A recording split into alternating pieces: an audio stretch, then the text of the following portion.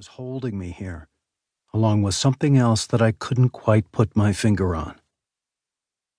After my usual 10-minute walk, I passed the steel beam with the dot and entered the westbound platform at 80th and Hudson.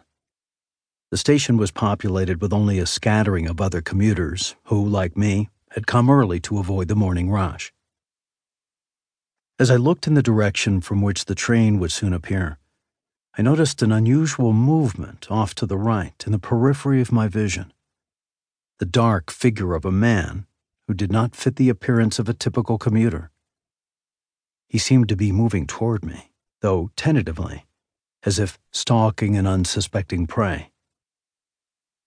Before I could fully digest the situation, he was at my side. "You must come home," he whispered with a thick Russian accent as he leaned in toward me. "Or else you are dead." Part 1. The Making of a Spy. Chapter 1. My parents huddled at the kitchen table, pressing their ears toward a small cathode ray tube radio, a relic that had survived the war but brought in only 3 stations. As my father fiddled with the knobs, trying to minimize the static, I scooted close to the small wooden table to find out what was going on.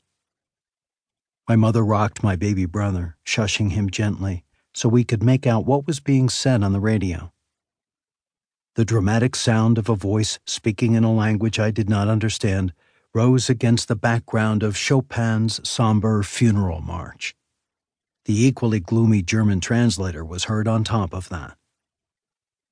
On that early March day in 1953, all 3 radio stations were broadcasting only one event: the funeral of the great Soviet leader, Joseph Stalin. Everywhere across the Eastern Bloc, people were spellbound, glued to their radios, just as we were. "Fatih?" I asked. "Who was this man, Stalin? Why is he dead? What is the Soviet Union?"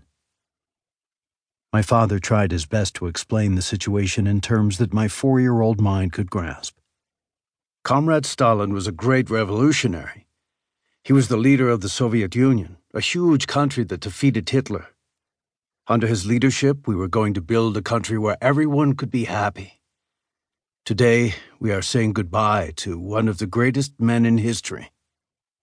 "So is everything going to be okay? Will you still get me a bicycle for my 6th birthday as you promised? Will I still get pudding on Sunday?" Yes, Ulbricht, I think we will be okay.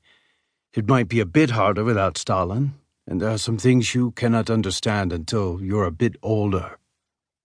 This was his way of telling me that further questions would not be welcomed.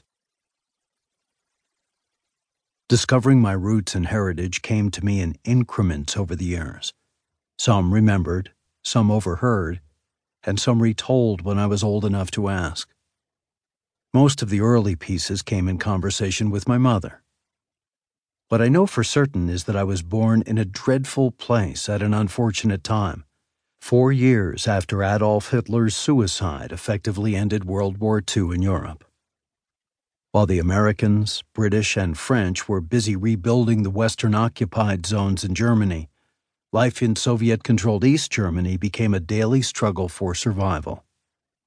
The devastation from the war was only made worse by the Soviets' removal of valuable assets that had survived the Allies' aerial bombardment, including entire factories and a large part of the country's infrastructure. As a result, East Germany regressed economically and technologically by at least 30 years. And more than at any other time in the 20th century, the struggle to acquire nutritious food became the #1 priority in the land. My parents first met in January 1948 at a teacher's orientation in the village of Rietchen, which was in a particularly poor area of East Germany, a few miles from the Polish border.